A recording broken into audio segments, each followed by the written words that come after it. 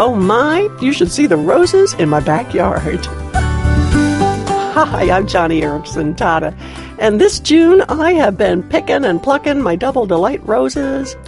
In fact, take a minute when you have the chance and just go to my radio page at johnnyandfriends.org, would you? Because I posted a photo of these incredibly beautiful roses. Over the last month, I've been asking friends to help me cut a few stems, and place them in a vase or two around the house. Earlier this week, I placed a single stem of peach-colored roses in my bathroom. And this morning, when I was getting up, I noticed that the little arrangement had just about had it. A bunch of petals were lying on the bathroom counter. But as my friend reached to sweep them up in her hand to trash them, I said, No, wait a minute.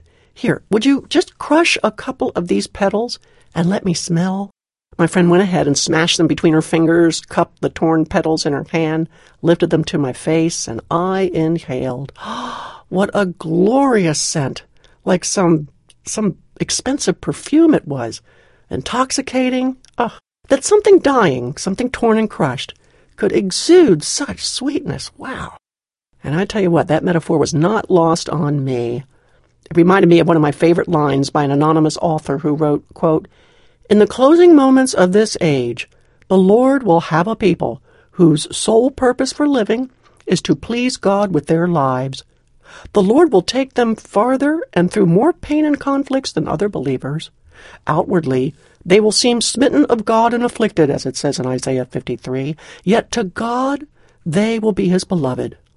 For when they are crushed, like the petals of a flower, they will exude a worship, the fragrance of which is so beautiful and rare that angels will weep in quiet awe at their surrender to the Lord." Wow, that's a beautiful quote. And I have to ask, could that be you? Could I be describing you today? Do you feel the overwhelming pressure of being plucked and crushed? I know I sometimes do. I've told you before that I deal with pain now and then. The other week it was a sinus infection, like, hello. But years in this wheelchair have taught me that there is a rhyme, there is a reason, there is a plan and a purpose, and my life, your life, is to please God, to exude the fragrance of a life yielded, submitted, acquiesced, surrendered, and deferred to him, and to do it so sweetly, not with a sour disposition, not with dragging your feet, but no, with a sweet surrender. No room for an attitude that grumbles and whines. Nothing pleasing when you smile on one hand, but on the other are kind of like, simmering with resentment deep down inside.